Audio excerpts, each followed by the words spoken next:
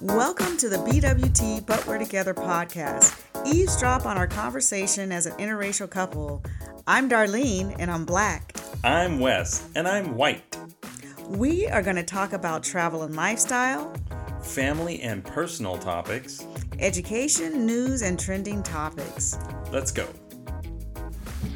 Hi, Darlene. Hey, Wes. How are you? I'm good. Well, I'm excited for this episode because we get to talk about your recent trip to Japan. I know. I went to Japan. I missed you on my trip. Oh, that's very nice. Before we get started, we just want to ask you to go to iTunes, leave us a 5-star review, and more importantly, give us some written feedback and suggestions on what you'd like to hear and what you appreciate or like about the podcast. That would be amazing. We'd love to hear from you. Yes, it would. We'd love to hear from you. We sure would. All right, so let's talk about Japan. So I've prepared a lengthy set of questions. Did you? I'm just kidding. I have no plan. So I guess the first thing is why Japan? Like the genesis of the trip. Tell us a little bit about how that started. Well, I have a friend. Her name is Michelle, and she travels the world. She's Shout out to Michelle. Yeah, Michelle's been traveling a lot in her lifetime. So she's often asked me to go places, and I haven't been able to go for various reasons. I was raising my kids. I was working. I didn't have the money or whatever. And then finally, this last year, I think it was about a year ago, we started talking about going on a trip again. And she goes, well, I haven't been to Japan. And I'm like, okay, I haven't either, but it wasn't really on my radar to go because I haven't even been to Italy or Spain yet. So, which are kind of our list as a couple. Yeah, as a couple. And so that was the thing. I was like, well, Japan, I could go with Michelle because that still leaves me to go to Italy or Spain with Wes. And I was like, well, that would be kind of cool. Asian country across the Pacific. And so, yeah, we decided that we were going to plan it, and Michelle planned a lot of it. Did a lot of the heavy lifting. Yeah. She was very encouraging. I'm going to go ahead and book the rooms. I'm like, okay. Yeah, she booked an awesome room. So in terms of what I'm wondering is kind of your before picture. Like, what did you know that you were going to, or like, what did you desire to see or get out of because you're mainly going to be in Tokyo. Mm-hmm. Kind of what were your expectations in terms of like, well, Michelle we had kind of talked about what type of tours we might go on, what types of things was I interested in. So she could, we could kind of plan on any tours we might pay for, and go on. So I had told her that I wanted to see some temples. I wanted to see some shrines. I wanted to definitely see what downtown Tokyo was like. And I thought I wanted to go on the countryside and maybe do some hiking and maybe some kayaking. I didn't know what the conditions were for that, but those were some of my expectations or kind of I've envisioned some of that. Yeah. How do you like to travel in general? Like, were you thinking like, I want to be busy from sunup to sundown, or I want to like kind of have unstructured time or structured time? Like, what's your like personality type? Well, I think I'm kind of I like structure, like a kind of a loose structure. So by that I mean I knew I wanted to do a tour.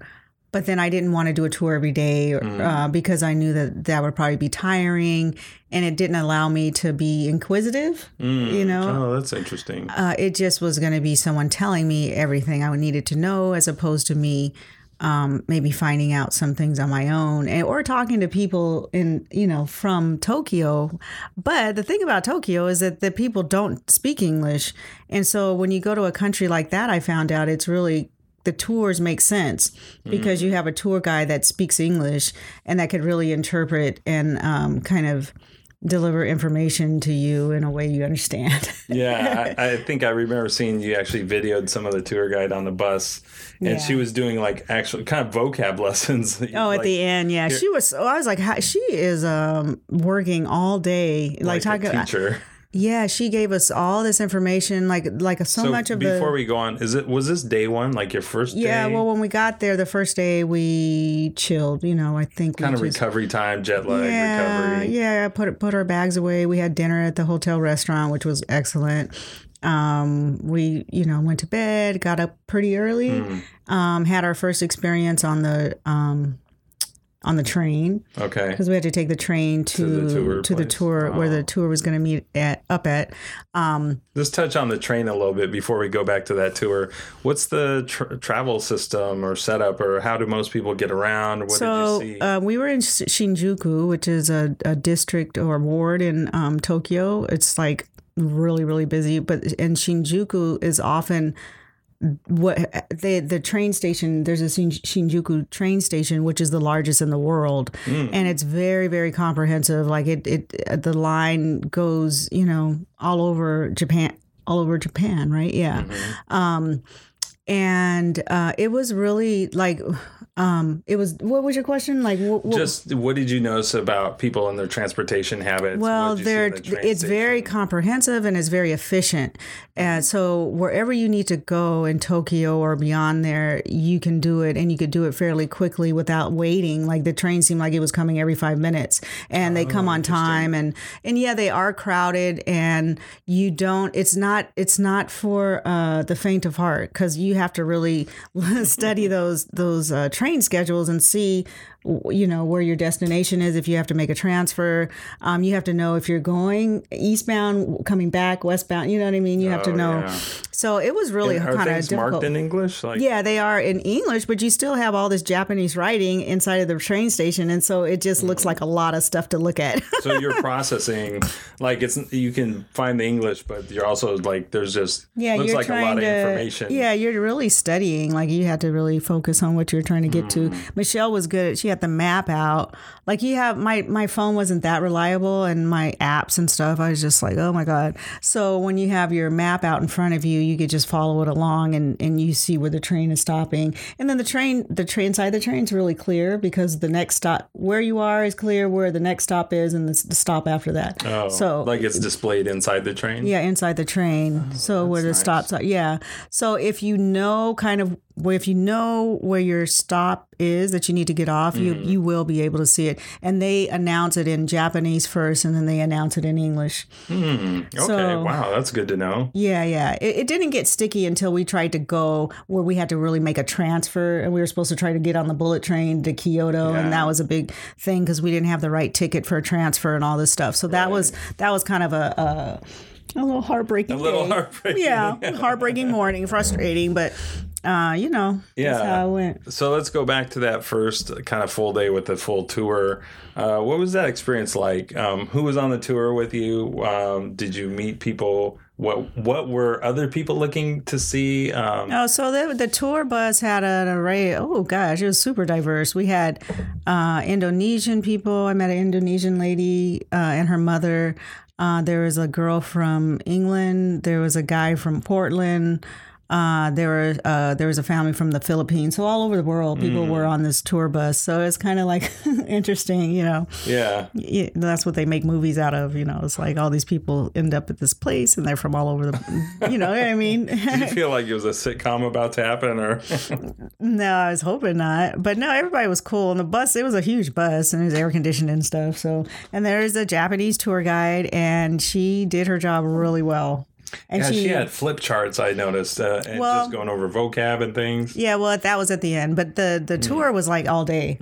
And we hit like about 7 or 8 spots. Oh, wow. Shrines, one major shrine. We went to a Buddhist temple. We went to a market. We ended up on a boat where we had like late lunch. They just not really worried about food apparently, because we had that. We didn't eat until like 2, and I was like pretty hungry. Yeah, it's a little surprising. Yeah, it was a big surprise. We got on the boat, and we had like the meal was prepared for us, and it was overlooking the water. On the boat. That's nice. Yeah, it was nice. And then we had a boat tour, but it wasn't a tour. We just went on the boat, and it went on the water. So it wasn't like somebody narrating what you're looking at. Which So was it's just- great because she had been talking for like 3 or 4 hours, so I was done with school at that point. Yeah, I'm curious about that. Like looking back on that first day of the full tour, were there spots where you were uncomfortable, or would you do it again? Or looking back, what was the benefit and the drawbacks of that kind of tour? On the tour, experience? I thought I was like anticipating kind of being cramped up and like ready to do something on my own, but I learned a lot. Like I'm like, really interested in cultures anyway. And what she told us was kind of like it really exposed and gave you, information about the culture that you would have never known. Like there's 2 major religions, even though they'll say they're not really religious, but the religion is so embedded into the culture that people are practicing. Buddhism and Shinto, is that how to say it? Shinto. Shinto, yeah. Shinto has to do with shrines. So if it's a Shinto religion, there's a shrine involved. It doesn't have, there's no dogma, she said, and no book, no scriptures with the Shinto, where with Buddhism there is, and with Buddhism there's the temples. It's a very open religion, the Shinto. So there's they worship all kinds of people, and they'll enshrine people that they end up doing something very significant to the culture or for the culture. Like they enshrine the president or prime minister, I don't know, emperor. I guess it's not an emperor, but anyway, the person that brought democracy to Tokyo, it turned Japan, it turned the culture around and it brought it into prosperity and all of this. So they have enshrined him, and that was the first shrine that we went to was the one that was devoted to him. I can't remember his name. So it was cool. It was really like she had so much information, and my friend told me she had the tour book. And most of the places in that tour book we went to. Oh. Yeah. Oh, and they talked about the samurai and the ninja, and there was like 150 years of straight war before that changed and turned around. And so I'm not very familiar, but they were like clashing, like different sects or yeah, it was a civil war. So I'm sorry. Yeah. So that part, I don't know like a lot, because her English was good, but it wasn't good enough for you to get like a full history. Yeah, so you're listening and then kind of filling in the gaps. Like when you say Civil War, then I think American Civil War, and I try to make some sort of correlation between that. I'm not sure if it was the samurai and the ninjas were fighting each other. Oh, I don't know. But listeners, reach out and let us know if you know the answer to that. Yeah. Okay, so. Let's see. Give the tour a thumbs up or a thumbs down. Would you do it again if that was your first time? Yeah. Oh yeah, I would recommend that tour. We were because we would stay. Oh, and we went to the Imperial Palace, and we found out that that's where the emperor lives with his family, which seemed kind of like cool, but then like super isolated. Oh really? Yeah. Like I would be like, and she kept referring to regular folks as the commoners and the emperor people as like, the royal family. And so you got the feeling that there was a big distinction and they did not associate with common people, which would be a little bit lonely, because how many other people are royal family? You're just talking about 10 or 20 people your whole life. Oh, that is interesting. Or like diplomats or whatever you do. But, and then we found out that Tokyo was not the original capital. And that Kyoto was the original capital. Oh, I remember you telling me that. And the Kyo, like that is actually in Tokyo and Kyoto, and I think that means capital. Yeah, it means capital, old and new capital. Yeah. Or so, east or west or something like that. Yeah. So the you have Kyoto, which is also in Tokyo, and so that Kyo means capital, and then the Tok and the Oto means something else. Oh, that's interesting. And then they moved the capital because the emperor moved to Tokyo and so I think there's like a little bit of contention about that. Like the Kyoto's like, we're the real capital or something like that. Right. kind of like in the United States, I think the capital was originally in New York, and they moved it to the South, and it was part of this political compromise, which was, I learned, I think, in Hamilton, the musical. Oh, yeah, we just learned all kinds of stuff this summer, huh? Which is one of our other recent episodes. But just curious on, like, your first day or two in Kyoto visually, like when you picture Tokyo visually, what comes to mind? What are the striking images from the first, gosh, it's just this huge city surrounded by water.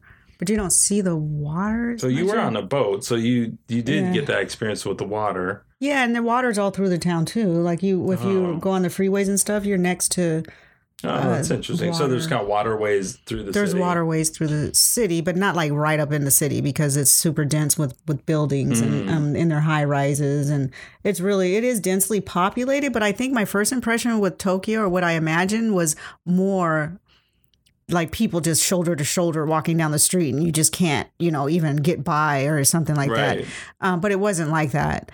The only time it got like crazy to me was when we went to Times Square, because they have a Times Square, and it was like a Friday night. We just were like, oh, we need to get souvenirs. Where do we go? We found out about this place, but it ended up being in Times Square, and Times Square was just like so many people. I was like, oh my gosh. Yeah. So there were a whole bunch of people there. And that was a little much. And then the time that we were trying to get to the bullet train to go to Kyoto, we ended up being in rush hour traffic in the train station around 9 a.m. Ooh. And there were so many people. I have footage of that. I think I put it on Facebook. Yeah. Yeah. I'm just curious. I know I eventually want to get to, like, how did you feel as, like, an American? Like, were there distinctions, like attitudes that you picked up because people knew you're American?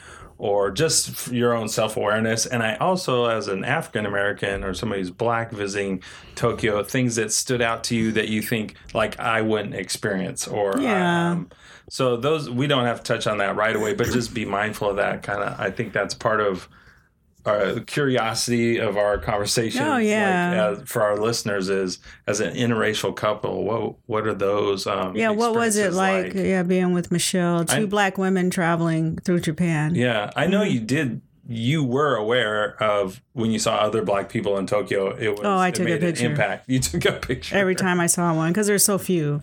Really? Yeah, it's like a really monolith. Like, it's a homogenous society, and you see Japanese people, except for like tourists or the occasional business person from another place. It was very, very much like, so you and then the thing I noticed when I stepped off the plane, you weren't looking at people that were oppressed. You were looking at people with a little swag, like they didn't seem colonized. It seemed like they're on top of their game. That's interesting. Yeah, I was like, and how did that make you feel?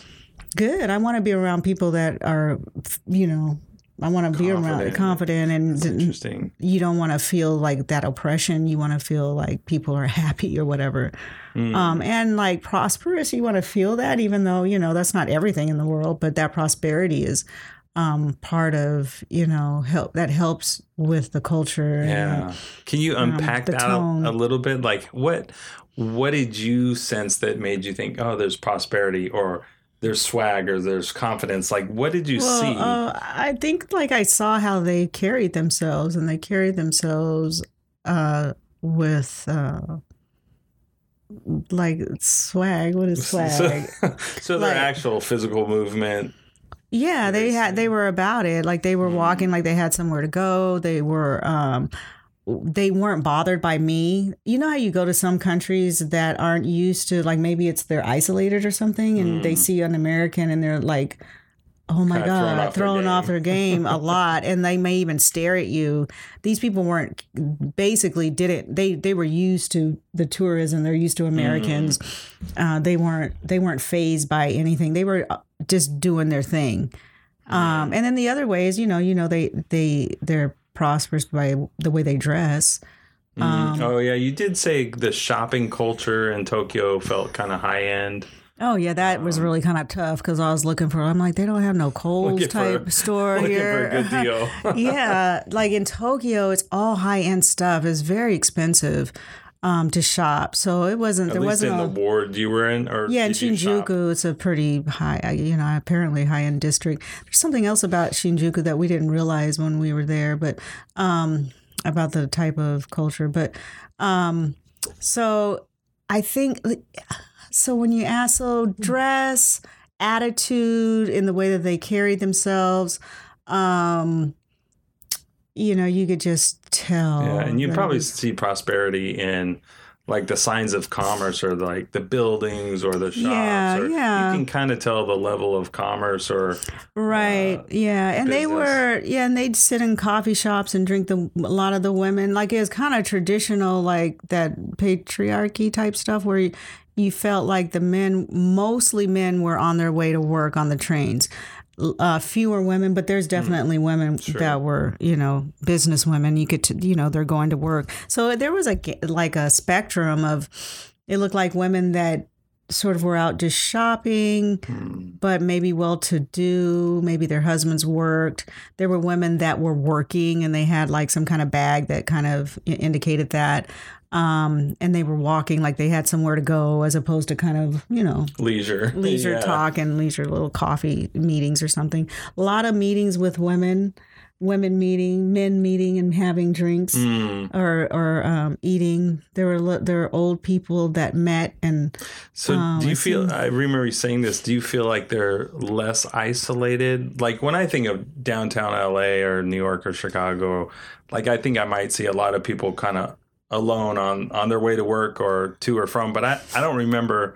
Like I think Central Park is famous for having like chess or checkers. There's places where people congregate, but that seems very old world almost. I know. And in the hustle and bustle of American cities, you don't see people socializing in groups. But it's more of a work but grind. Tokyo, I think there's money there, and I think that there's probably like there's different lifestyles going on or meeting up in one place.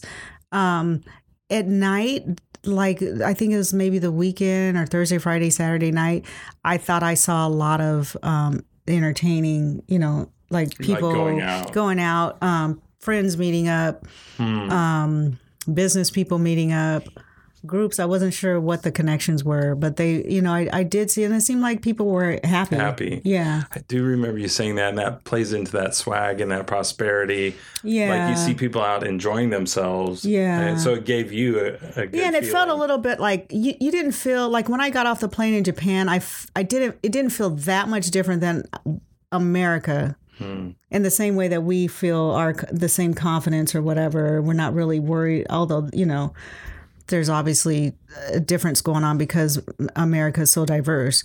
But in general, it just didn't feel that much different than here.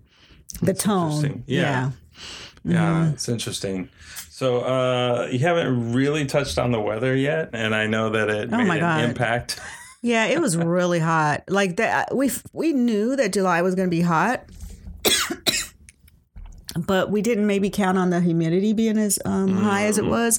It was really, really hot. So summer in Tokyo is high humidity. In July. Yeah. And people just had on their outfits that were very cute. And they still had on their business attire. And people were walking. And nobody was, I was like, gosh, no one smelled. I was like, what kind of products are they using? Because if I walked out in this stuff all day long, I would just be dying. A sweaty mess. Yeah, but they still had, kept up their look. Yeah. Did you have any favorite part of kind of the Tokyo attire? Things you liked? Yeah. There was my friend kept saying, she goes, you really like those umbrellas.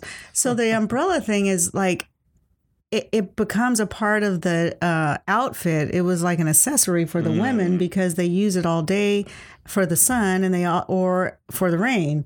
So they get used all the time. And then they're really, really cute. Like there's so many different types of umbrellas with little designs around the edges, or lace or flowers or they were so cute and all different colors. And very petite. It was a very feminine, and they accessorized the outfits, and I just thought that was adorable. And the women dress really cute, and they're very small, and so the clothes they put on look really good on them. I mean, there's like some people that were bigger, and they seem like they were just maybe built that way, not necessarily eating. I felt like they're much healthier than we are. Much healthier. Say more about that. Well, I mean, they're probably a petite people anyway, but I mean, you could easily just be fat. I mean, and not, I'm not fat shaming anyone, but they're just not. But you're talking about like in general, like when you look around. Yeah, you see very few people overweight. Mostly, I'd say 95% of the population are petite. Yeah. And the clothes, when you go shopping, are also like made to fit that society. And so that definitely reflected that, these people just aren't getting very big. So like the biggest skirt size I saw was like a 6. Wow. Yeah. And so, I mean, you're not an anthropologist, but just any insight why that is? I mean... Well, I didn't see them eating a lot of food. Like they might eat some sushi and they have their rice, and then I mean, my thing is like they've been eating the same diet for centuries. Probably they're not like a migrating group. They've been in Japan, right? So I mean, they've been eating that diet for so long that they haven't acquired all these allergies and all this stuff that we do from eating things that we've adapted to, but maybe our bodies really don't like. You know, that's interesting. I mean, that's just something that. But then they're walking all the time. I just wish, like, I think back east and probably everywhere but California, it seems like, because everywhere I go, people are walking except for California, maybe the South too. And I think that's where there's a lot of big people. So they're just I don't even think they're conscious about it. It's just a lifestyle. Yeah. They're not trying. I mean, I saw people riding bikes. I did see a couple of runners, but very few. Yeah. Point out something else about, you noticed there weren't that many pets, or people didn't seem to be, like we go to Fashion Island, people are carrying their dogs around. Yeah, we live in Orange County. People have their dogs, and it's a thing. It's like a culture there. That's in Orange County, though. That's not like inland, and that seems I think it's very hip right now to have pets as an American. I saw maybe four dogs the whole time, and they were little bitty dogs. They weren't like German Shepherds. That's interesting. So if anybody has any insight as to pet culture in Japan. But Darlene, you just didn't see that many. No, I felt like there was no. Yeah, and I felt like there was a lot of You didn't tell me the most. What struck me the most. Well, besides, we didn't talk about race, but there is no crime. Oh, yeah. Talk about that. It's like super safe. I couldn't believe it. And then I had to ask people, like, why is it so safe here? But like our first night or second, I think it was the night we did a food tour where we went to a couple of restaurants and tried different foods. Kind of local restaurants. Yeah. Hard to find. Yeah. And we had our guide take us in. First place was super nice. I mean, all the places to eat were amazing, so we could talk about the food. But our first night or second night, there was a little kid riding his bike down the sidewalk with no parental supervision. This was at night, after dark. And nobody was worried about him. He knew exactly where he was going. That would have been a child abuse case here. Like, where's your parent? You're out here. Yeah. It was crazy. And then, like, another example is there was you'd see bikes parked, against the bike racks, but no locks. Oh, so they just trust that people aren't going to make off with their bike. Yeah, and people don't make off with their bike. I mean, it's not just, And then I saw a lady at the train station. She had put her purse down and walked away. And I was like, oh, my gosh. And then she came back. She knew her purse wasn't going to get touched. I was the one, amazed at this. Lack of not violence, but theft. Yeah. But then you just do a little bit of asking around, and like Japan is very safe. Yeah. Tokyo, this densely populated place that has tourism. Yeah. But they just have a very safe society. Yeah. So a couple of things, we're kind of wrapping up, but I do want you to hit on race and maybe talk a little bit about your experience with music there. So what did you feel like a Black woman in Tokyo, just in terms of race? Like, what was, like, you're tuned into those conversations here in America. Yeah. What did you sense over there? Well, it's very homogenous. And so I felt like I was definitely visiting. And like it's a great place for a Black woman to experience, maybe. But if you were, for me to try to be there full, like if I'm gonna have a job and be an expat or something in Japan, I would not want to do it because I definitely felt like I'm a Black woman.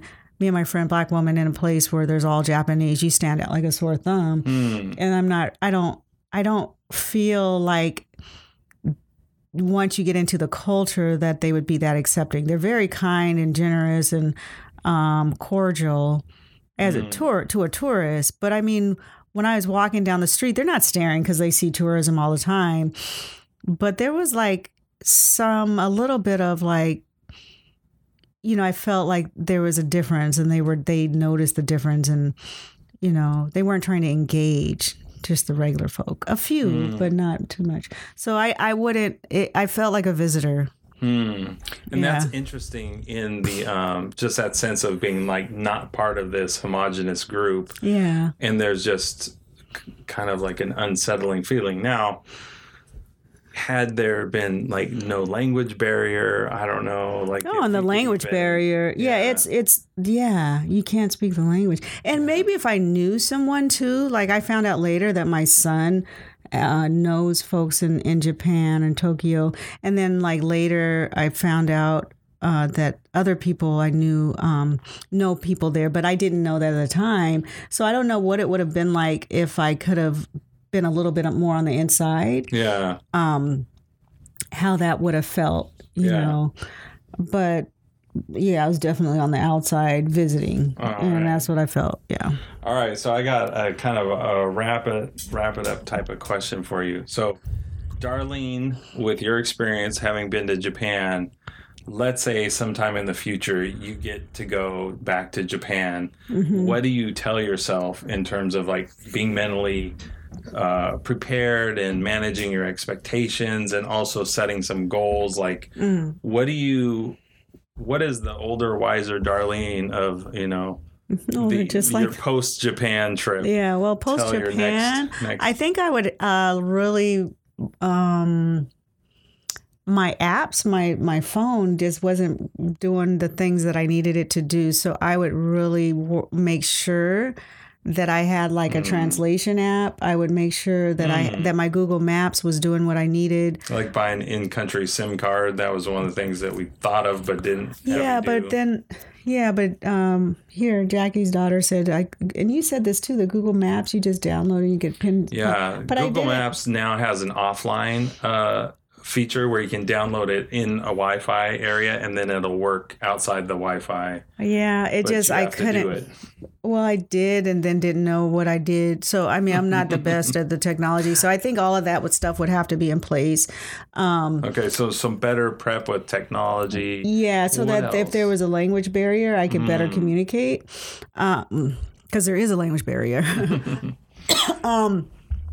I would also, if we were trying to go to Kyoto, I think I would probably go to Kyoto, stay there, do what you need to do, and then take the bullet train to Tokyo and stay in Tokyo. Oh, okay. So it's several hours to Kyoto, 2.5 or something. So trying to make a one-day trip out of it is 5 hours. It would have been hard. It would have been hard, even if it would have worked out.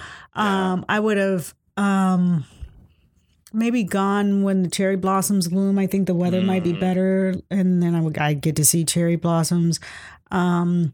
And I think, like Shinjuku, we found out when we got home that it's also a district where there's like it's a gay culture. Yeah, gay culture. I don't care about that, but I didn't know. So when we went to the Pit. Oh, yeah. Talk about the Pit a little bit. Yeah, the Pit was awesome. It's a jazz venue. It's very famous and pretty well known in Japan and Tokyo, and probably people that have visited there, and pretty famous people or at least really good musicians play there. So Michelle and I went and listened to a set. It was really, really good. You go downstairs and it's set up like much like the New York jazz venue, which I can't remember. What was it called? Do you remember? I forget offhand. But you go downstairs like that, the same, and all of the chairs are facing forward toward the stage. And so your job is to sit there and listen to the music as opposed to tables where you would be like more engaged with your company. It's not about that, it's about listening. So it was a really cool club in Shinjuku district. And then right across the street was this gay club. And I was like, hey. And then I looked up where we were later when I got home. And yeah, it's a really, so I think I'd like to know more about where I am. Because you're there as a tourist and kind of on the surface, because you're only there a few days. It is a surface visit. You're kind of like doing a little survey of where you are, so brief, but do a little bit more history. That's cool. All right. So last thing, if somebody, a friend of yours was going tomorrow to Japan, same season, same weather, same everything, what would you tell them? What's your kind of like top tips? I would tell them to make sure you get a Suica card for the train. You could also use your Suica card. This is a card that's like an ATM, and you put your money on it, and it'll allow you access to the train. You know, you could pay for things with it. So you have to do that. You have to have a credit card and try to make sure that your credit card, it doesn't have fees, because they take credit cards. Japan or Tokyo is a credit card place. They hardly take any cash. So American cash, right. But you could use your credit card in any of the ATMs and it'll translate it to the yen. What else in terms of top tip for somebody going tomorrow? What would you tell them? Like, don't miss this. Make sure you go. Like a site or something? Yeah. I mean, I think we really did miss the bullet train. I wanted to go on it. I would suggest doing that. Going to Kyoto, try to get to, but that's 2.5 hours away. I don't know. Take one tour. Tour, because at least you get an idea, a lay of the land a little bit more, and you really get to learn the history of Japan, which I just didn't know so many things. I learned a lot. So one tour that covers the city, and the history. I would do that. Suica card, credit card, get your phone right so that you could use it, and get your internet, your Wi-Fi situated. Yeah. Cool. Well, thank you. And try the sushi because it's good. And all the food. Yeah, all the food was so good. Yeah. I felt love. Like, okay, I did feel like a visitor and like I wouldn't live there. But while I was there, I felt like the food was just so like caring. Talk a little bit about that, because that was one of your biggest impressions. What do you mean about the food? Like, you felt love? Oh, I just felt like everything was made from scratch. Everything was seasoned well, cooked perfectly to just, it's just cooked to perfection. And kind of like a high level of attentiveness to the details of the food. Yeah, the whole culture has there's an attention to detail. And I mean, they're kind very of a precision and taking care of things. Taking care of things. There's no leaving things to chance, and it's just like from beginning to end. There's no like leaving something undone. So that part of Tokyo is just awesome. So that's kind of inspiring and definitely something to learn from. I was inspired by how they took care of things and how efficient they were and how there was no crime. And I mean, it's a little bit like you think everything's the same, I guess, in some ways, but there's like this idea of care, and I think it translates to how they take care of people, their own people. Yeah. So I felt like they took care of their elders well. There was a time I went into Starbucks and I was sitting there, and an older lady came in, and she was looking at me like I was going to get up.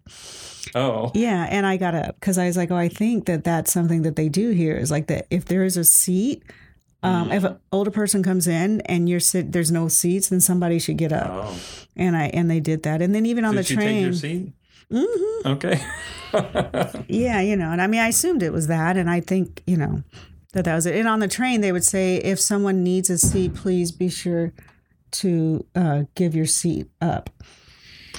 All right. Well, thank you so much for taking time to talk to us about Japan. I now want to go to Japan. Oh, you do? You want to go, honey? I missed you. For us. Oh, that's sweet. All right. So I would say take your husband to all right. So leave us a review, iTunes, send us a message. That's on not social even media. all, but that's all I could get in the 35 minutes. It's a lot to talk about. All right. Until next time. Bye. Bye. Thanks for listening. And if you enjoyed this episode, please leave us a 5-star review on iTunes because that really helps us out. You can also listen to us on Anchor, Google Play, and Stitcher. And follow us on social media, BWT, but we're together on Instagram. And Wes Creasel and Darlene Creasel on Twitter.